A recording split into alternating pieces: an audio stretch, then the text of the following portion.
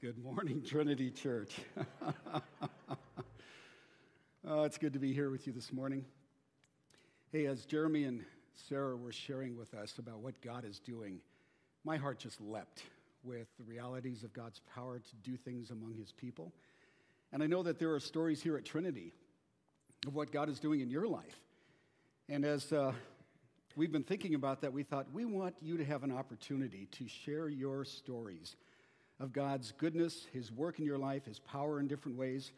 So in the next several weeks, you're going to see out on the pavilion a spot that is being designed by Camille and her husband, where you can go and write on a 3x5 card what God has done in your life this week, and just post it up there so that we can all share together. And when you post it, we have a ship's bell right there, and we'd love you to ring it, all right? So that everybody can say, wow, God did something great in the life of a person this week. So I hope you take advantage of it. Be thinking. As parents, talk with your kids. What has God done in our lives this week? How have we seen him at work? And then come on Sunday, write the note out. We're going to try to memorialize those in some way, and then just ring the bell. You don't have to spend 10 minutes ringing that thing, but one or two good strokes, and it just says to all of us, God is at work. So I hope you'll take advantage of that. Hey, this morning we are getting toward the end of 1 John. So we're in 1 John 5. If you have your Bibles this morning, and I hope you do, would you open them to 1 John 5? We're only in the first 5 verses this morning. But as we get into this passage, I wanted to take just a moment or two to talk about fruitcake. Now, the thing about fruitcake is that you either love it or loathe it, right? So I thought, this will not divide us, by the way. How many of you love fruitcake? Oh my goodness. Now, what happened over here? It's like there's no fruit, there's one or two hands up, okay. How many of you loathe fruitcake, right? How many don't know? Do you guys know what fruitcake is? Okay, all right. Just thought. Yeah, it only comes out during certain seasons, right? And I actually went online this week to Amazon and looked for a fruitcake, and I found this gal back in the East Coast who makes them and ships them. I thought, this would be great. I'll have one up here. It got to Loma Linda, and Amazon sends me the notice, your delivery has been delayed, right? Loma Linda. It was at 4:30 in the morning, it arrives there. 3 o'clock in the afternoon, your delivery is still delayed. So guess what? We just put the slide up here for you. There is no fruitcake to share afterwards. I know. But one of the things that you have to admire about fruitcake is its ability to last forever, right?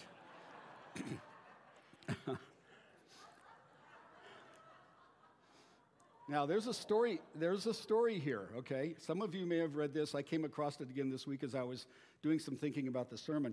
But the fruitcake's density, right, its rum flavoring, its high sugar content, gives it a durability that lasts for a long time. This is a picture of Fidelia Ford. Now, she lived in Michigan back in the 1860s, 70s, and every year she would make a fruitcake for her family. But they wouldn't serve it that Christmas. She would let it soak for an entire year. So every Christmas, they would eat last year's fruitcake that was made, soaking in that rum flavoring the whole year, and it was just incredible. She was well known for her fruitcakes. Well, she died at the age of 65. She had just made her last fruitcake for the following year. So that next year, the family brought it out, and they said, we can't eat this. We're going to keep it in memory of her. And that was 145 years ago. That's it right there. She was known as a woman who would serve anybody in any way. She was known as a servant of others. And so they said, we're going to commemorate every year with the children and grandchildren and great-grandchildren. In fact, you don't see the cover here, but her story, her testimony is on top, written out for anybody who wants to read it, of how she cared for others. In fact, the husband, her great-grandson, I think it was on the Jay Leno show back when Jay was, nightlight stuff. And Jay said, can we taste it? Well, sure, let's have a taste. And so you'll notice, if we can put the slide back up there, you can actually see that there's a section right in the front here where they both took a taste. And somebody said to Jay, so what do you think? He goes, I think it needs to age a little bit longer. It was just kind of crusty. Now, why are we talking about fruitcakes? Well, there are three things about Fidelia's story that I want to not let us miss. The first is her family intentionally decided to preserve this as a part of their family heritage because it came from Fidelia, because it reminded them of her life and the way that she served others. So that was one thing. The second thing is it was able to last so long because of what it was made of. It was durable and delightful. And the third thing is it helps us get introduced to what John is talking about today in 1 John 5. Now, throughout the book, John has been describing about this whole idea of fellowship, koinonia, agape love, and this love that God has given us for each other, and it comes from his recipe, God's recipe for close and sacrificial and loving relationships with God and with each other. And so, as we take a look at this passage this morning, I want to really key in on that whole idea of sacrificial love, fellowship, and how the ingredients are designed to help us truly love God and make a difference in this world. Now, 1 John only has 57 verses, but he uses the word agape love 80 times in this short book. That's 1.5 times every verse. So you get the feeling like this is a big deal for John. It's something we have to understand.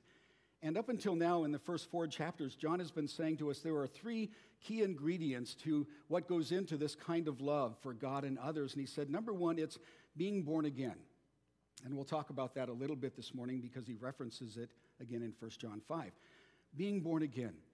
Secondly, continuing to believe in Jesus, not just walking away from the faith after a period of time. And thirdly, loving God and each other. So those are the ingredients that he's embedded in the first 4 chapters.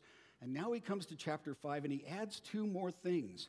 And he says, I want you to also understand that there is going to be the need for obedience to the commands of God and to overcome the world. So these first 3 things really pile into the last 2. And what I want to do for us today is put this verse, this section, on our screen. And I've colorized a couple portions of it so that you can see some of the interplay between this. So let's read this together, and then I want to come back and look at the different colors. This is the ESV. Let's read together. Everyone who believes that Jesus is the Christ has been born of God. And everyone who loves the Father loves whoever has been born of him. By this we know that we love the children of God, when we love God and we obey his commandments. For this is the love of God, that we keep his commandments. And his commandments are not burdensome. For everyone who has been born of God overcomes the world, and this is the victory that has overcome the world, our faith. Who is it that overcomes the world except the one who believes that Jesus is the Son of God? So the very first thing that happens in a believer's life is new birth. So if you look up at the screen at the brown portions, and notice how you have it at the beginning and about almost at the end. Verse 1. Everyone who believes that Jesus is the Christ has been born of God. And then if you go down a little further to verse 4, for everyone who has been born of God overcomes the world. And it's almost like these are bracketed expressions of this idea so that we don't forget it, so that it really gets rubbed into our thinking. And it's interesting that John says here, when we believe that Jesus is the Christ, and this is in the present tense, so you could even say when we are believing, present tense, that Jesus is the Christ, it's because God did something first in our souls. That is, he created new life in us.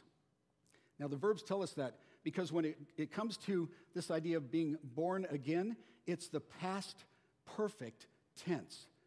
It happened in the past, but there's this ongoing result, right?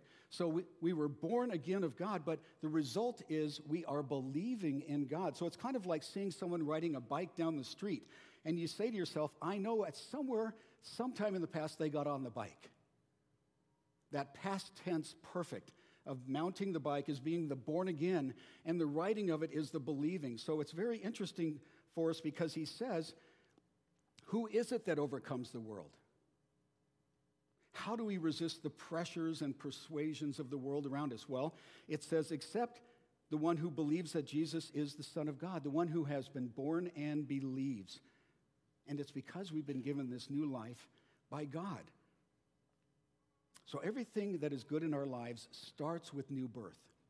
Everything with God's new DNA, being born into his family. Now, take a look at the blue in the passage, if we can put that back up there. The blue is the pinnacle of the Christian life. This is love for God. You see it in verse 3. Right in the middle of his whole section, this is love for God. Let's go to the mountaintop for a moment. So here's kind of how John lays it out for us. He says, at the base of the mountain of the Christian experience, there is the being born again. There is that new life experience that occurs in our souls by the grace and mercy of God, no effort of our own. And then it begins to flow out into ongoing belief in Jesus as the Christ, loving God and his children, keeping God's commands, overcoming the world. All of that leads to this beautiful idea that this is love for God. All of these things. So you notice the first two actions there are very familiar for us, aren't they? We know about being born again. The Holy Spirit enters us. He brings about an enduring belief in Jesus as the Son of God, as the Christ. And that ongoing belief in Jesus. The Holy Spirit enables us to believe and then to love God and others. So this is very foundational. Shouldn't be new to us. But what we have not thought about much in 1 John are these other two. Keeping God's commands and overcoming the world's pressures and persuasions around us. And I think we would all agree that in our world today, because there is no absolute truth, it is becoming increasingly difficult for Christians to know what is the command of God, that it is truth, and how to obey it, and then to overcome the world with all of its push and shove against Christianity. John says it's a very natural progression. It begins with these earlier ingredients, if you will, in the Christian life, and it moves toward the last two and ultimately loving God. So what I'd like to do with you this morning is just walk through those things. If you have your sermon outline, you'll see them on the sheet in front of you. If you want to go onto the web, you can take a look at them there. But let's start with number one. Loving God begins with new birth and belief. We see that in verses 1 and 5. He says, everyone who believes, present tense, that Jesus is the Christ, the anointed one, the Messiah, the one that God has sent, the God-man, if you believe that, you have been born of God at some point in the past. Who is it that overcomes, present tense, the world? Except that one who believes that Jesus is the Son of God. So your and my belief that Jesus is God, that promised Messiah, the anointed one, that's literally what Christos or Christ means, is the anointed one from the Old Testament. That is not a natural thought. It's not a logical, personal conviction. None of us woke up one day and said to ourselves, today I believe that God the Son became a man and that he died for my sins and the sins of humanity to bring me into a relationship with God. None of us ever had that thought, naturally, because we are bent in the opposite direction in our brokenness as human beings. In fact, the Word of God tells us that we are spiritually dead in our trespasses and sins. In other words, we're insentient. We're expired, lifeless, perished, pushing up daisies, so to speak, in our spiritual world. There is no life there. And as spiritual cadavers, we had no thoughts of God at all. No accurate thoughts, at least. Listen to Ephesians 2:19 and following. It says, and you were dead in our trespasses and sins, in which we once walked, following the course of this world, following the prince of the power of the air, the spirit that is now at work in the sons of disobedience, among whom we all once lived in the passions of our flesh, carrying out the desires of the body and the mind, and we were by nature children of wrath, like the rest of mankind. But God, being rich in mercy, because of the great love with which he loved us, even when we were dead in our trespasses, and listen to this next phrase. It's a very familiar one from Ephesians 2. Even when we were dead in our trespasses, he made us alive together with Christ. By grace you've been saved. Now, in your mind, did you add through faith? Had you already gotten that far down? Okay, it's not yet. Paul, in writing this, doesn't get to that yet. That's verses 8 and 9. But back here in verse 5, he says, he made us alive together with Christ. By grace you've been saved. Period. That's the born-again moment. It's not because of anything that we believed or thought. Verse 6, and he raised us up with him and seated us with him in the heavenly places in Christ Jesus, so that in the coming ages he might show the immeasurable riches of his grace and kindness toward us in Christ Jesus. And here's what you were thinking of, these verses. For by grace you have been saved through faith. That finally comes in, my part. But the new birth has already happened. God brings this belief about. He says, this is not your own doing. It's the gift of God, not a result of works, so that no one can boast.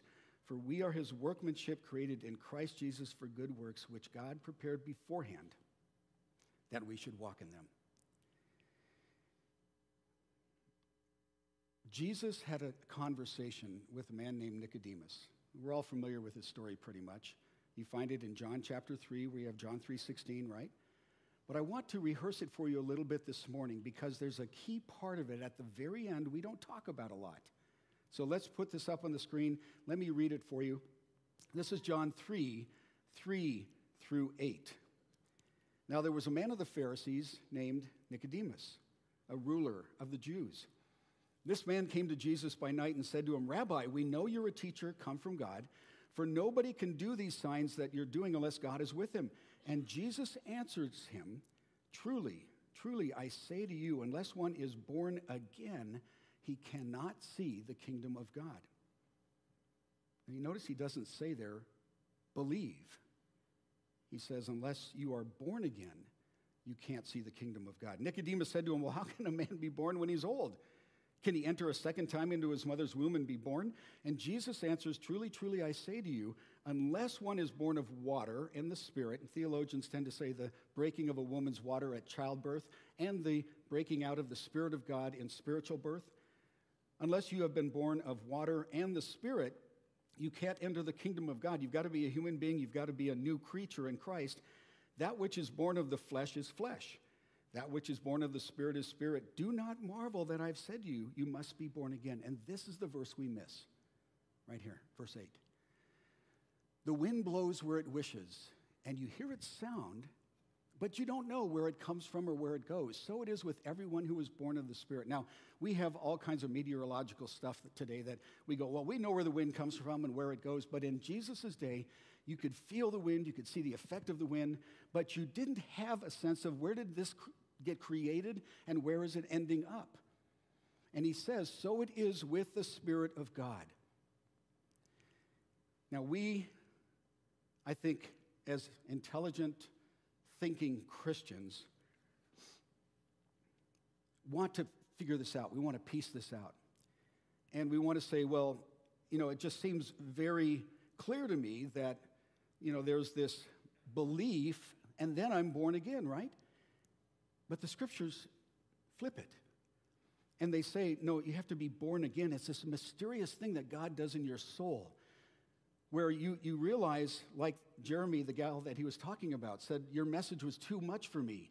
God was at work in her soul. And then after that, she came to a point of belief. So there's this mystery of how God works, but it can seem backwards to us, right? It can seem like, well, I know I believed, and then I thought I was born again. John says, no, it doesn't work that way. Everyone who believes present tense has been born of God. John MacArthur puts it this way. He says the tenses of the verbs in 1 John 5:1 reveal a significant theological truth. Believes translates a present tense form of the verb, whereas has been born is in the perfect past tense. The point is that contrary to Arminian theology, continual faith is the result of the new birth, not its cause. Christians do not keep themselves born again by believing and lose their salvation if they stop believing. On the contrary, it is their perseverance in the faith that gives evidence that they have been born again. The faith that God grants in regeneration, Ephesians 2:8, we just looked at that, is permanent. It can't be lost. nor as some teach can it die, for dead faith does not save, James says in James 2. There is no such thing as an unbelieving believer. Do you see his point? John takes a moment right at the very beginning of this chapter, and he says it is critically important for us to understand that being born again leads to believing in God, leads to loving God and each other, which leads to obeying God's commands, which leads to overcoming our world's way of thinking, its practices, its values, its way of life. And it can't be done on our own. This is why God starts with being born again, because we cannot do this. It requires the power of the Holy Spirit. So folks, if we are struggling, or we know someone who is struggling in their faith, or we are struggling ourselves, or we know someone who is lacking in love for God or for other Christians, or failing to obey the commands of God, or not overcoming the world, they're caving into the world's pressures and the world's persuasions, then the need is not for us to work harder as a Christian. The need is for us to be more controlled by the indwelling power of the Holy Spirit. 1 Corinthians 6, 9 through 11 nails it. Listen to Paul. Do you not know that the unrighteous will not inherit the kingdom of God? Don't be deceived. Neither the sexually immoral, nor idolaters, nor adulterers, nor men who practice homosexuality, nor thieves, nor the greedy, nor drunkards, nor revilers, nor swindlers will inherit the kingdom of God. Verse 11, and such were some of you. I love that phrase right there. Such were some of you. He says, but you were washed, you were sanctified, you were justified in the name of the Lord Jesus Christ and by the Spirit of God. Does that make sense? That God says to us, loving God, the pinnacle of the Christian experience, begins with being born again, which results in belief. John goes on to say in the second part of verse 1, he says, loving God involves loving God's family. Parents, you know the old saying, love me, love my kids, right? That's what God is telling us here. He says, and everyone who loves the Father loves whoever has been born of him. If we love God, we're going to love his kids, even the ones who seem unlovable at times. I don't know about you guys, but my mom and dad did not give me a choice of my siblings. All right? They never said, how many brothers or sisters would you like? They decided that. We wanted 6. Do you want to be the oldest, the middle, or the youngest? I was kind of in the middle of the pack. Do you want a brother who's your best friend or your best enemy? And with 3 brothers, I had one of each every day, right? I grew up having 3 brothers and 2 sisters, and I had to learn to live with them, and they had to learn to live with me, which was sometimes harder than living with them. Folks, take a look around this morning at the people close to you. Just take a look around. This is your family. This is who God picked to be in your family. And you may look around and you go, well, I like that. I don't like that. Oh, I like that. You know, we tend to do that. But God didn't give us a choice. He chose who would come into the family. Think of the disciples of Jesus. You've got a tax collector and a zealot. If you watch the Chosen series, Jesus took the tax collector and the zealot who opposed Rome, put them together and said, go minister. It was like, can we do that? God picks us for his family, and then he says, I want you to love each other because you love me. So do we know each other? Do we appreciate each other? Do we care for each other? Do we even like each other, right?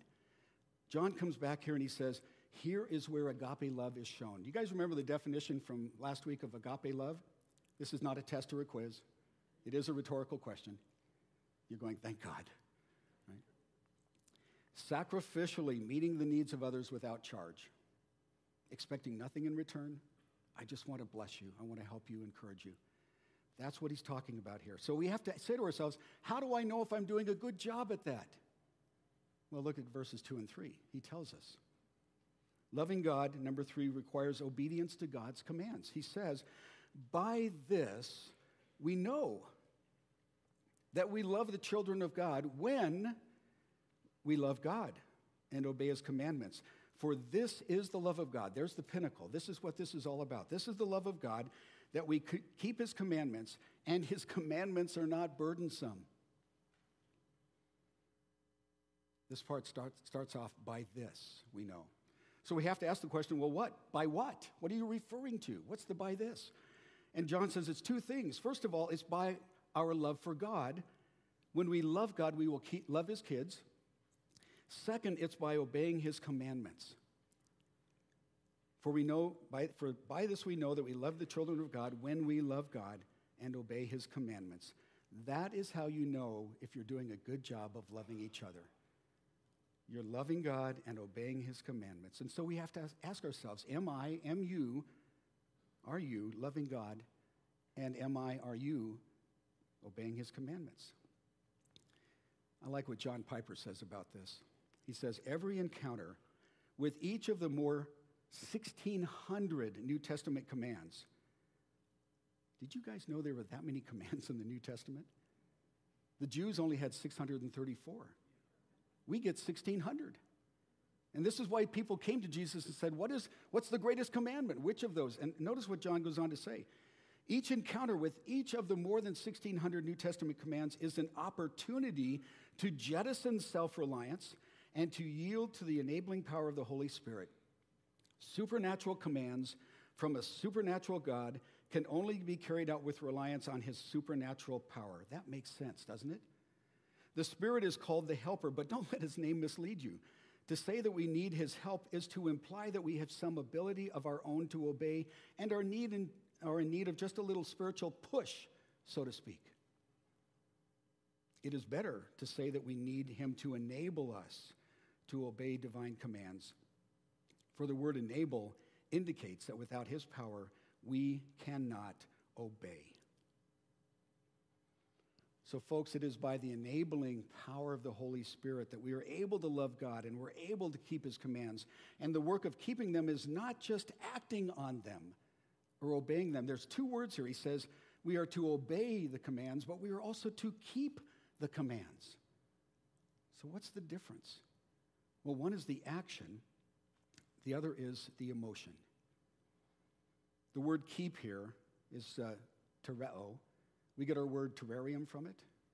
And it's the idea of attending to something carefully, to keep our eyes focused on, to take care with, to observe and watch carefully, to pay close attention to keep a jealous safeguarding of something. Lisa and I witnessed this a number of years ago when one of our daughters had a favorite stuffed animal. It was named Blue Bear. Right? Blue Bear. There you go. This is Blue Bear number 4. She wore out the other bears because she loved it so much. And this one even is wearing out. You can see if you were to look closely, the neck has been restitched several times because of just hanging on to Blue Bear. But there was one particular day we were down in San Clemente. We were driving on PCH, which if you're from California, you know it's Pacific Coast Highway, going from San Clemente to Dana Point. And my daughter was sitting right behind me in her car seat, and she had Blue Bear up there like this, and she was talking to Blue Bear. And then at one point, as we were driving along this 4-lane road, she rolls the window down, and she wants Blue Bear to see the ocean. And suddenly the wind caught it, and it went flying to the line in the middle of the road. Yeah. And she goes, "Oh, Blue Bear's gone." And my wife turned around and looked. She goes, "Honey, we got to go back." I said, "Okay." So I did a 180, and I'm driving back toward Blue Bear. And there she is lying in the middle of the road. And I'm realizing I can't just stop, open the door, get out, walk over, pick up Blue Bear, come back in, close the door. There you go, honey. There was no way I could do that. So I'm driving along, one hand on the steering wheel, one hand on the door. And as I got closer, I'm slowing down. And as I got there, I just picked it up. Yeah. Dad of the Year award, right? I'm thinking to myself, whoa, who does that kind of thing? Gave the bear back to our daughter. My wife turns to her and says, "Honey, what do you say? And she goes, oh, Blue Bear, I'm so sorry.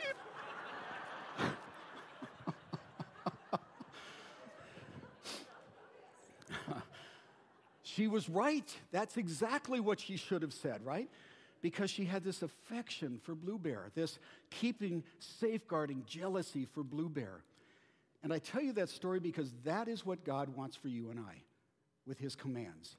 He wants us to keep his commands, to love his commands, to cherish them, to hold on to them. And the moment we feel them slipping away, to cry out an alarm for help. These have been made in our family by Lisa's mom and by Lisa for every single child born into our family. And they all get the same kind of love, but it all began with Pastor's wife bear. Right? So when we became engaged, Lisa had that she had from a child, but guess what? I got Pastor Bear. And this went to seminary with me. Notice the vest. They used to have a tie on there, you know. And there were some nights when I was missing Lisa, and guess what? It kept me company. So, keeping the commands of God, cherishing them, treasuring them, keeping our eyes on them, watching them carefully, is the starting point to obedience. Excuse me, Blue Bear, we'll put you back up here.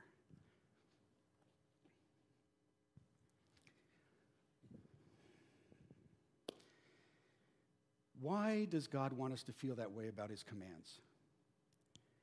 Well, he says, first of all, they always lead to love for others. God is love.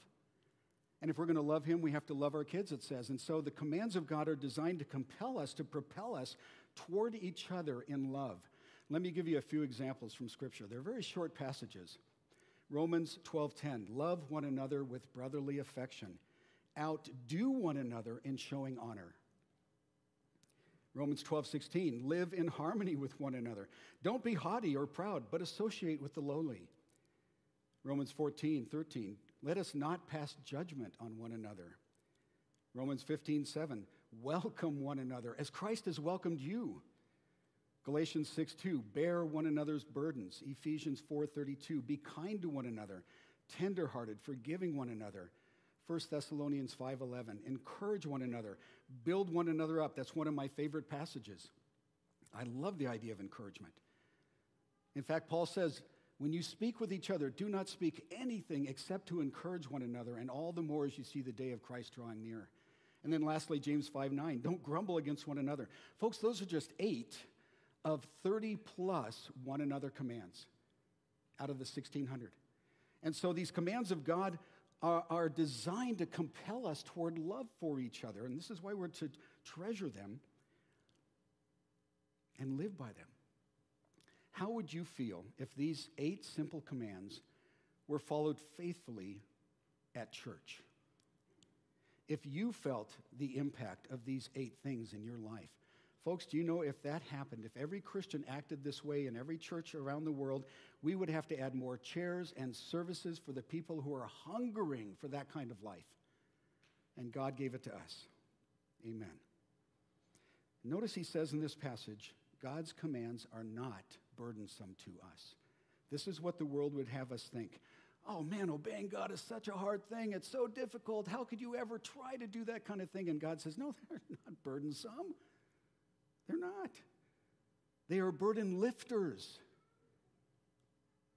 Romans 13:8 says, let no debt remain outstanding except the continuing debt to love one another. For he who loves his fellow man has fulfilled the law. Isn't that a beautiful statement? For he who loves his fellow man has fulfilled the law. The commandments, don't commit adultery, don't murder, don't steal, don't covet. Whatever other commandment there may be, 1,600, are summed up in this one rule. Love your neighbor as yourself. Paul writes, love does no harm to its neighbors. Therefore, love is the fulfillment of the law. Number 4, verse 4. John says, loving God results in overcoming the world. Listen to him. For everyone who has been born of God overcomes the world. And this is the victory that has overcome the world, our faith. we have to realize that every Christian, when you were born as a Christian, you were born on a battlefield. Think of Ukraine, pregnant women who give birth in the midst of this conflict. And God says, there is a need for victory. There is a need to overcome. There is a battle going on here. And it's not just a political fight. I wish we could get past all of the rhetoric about that. It's not a political fight. It's not a social media fight between Twitter and Thread. It's not even an actual global warfare. It is this supernatural battle. Our struggle is not against flesh and blood, but against principalities and powers and rulers in places of darkness.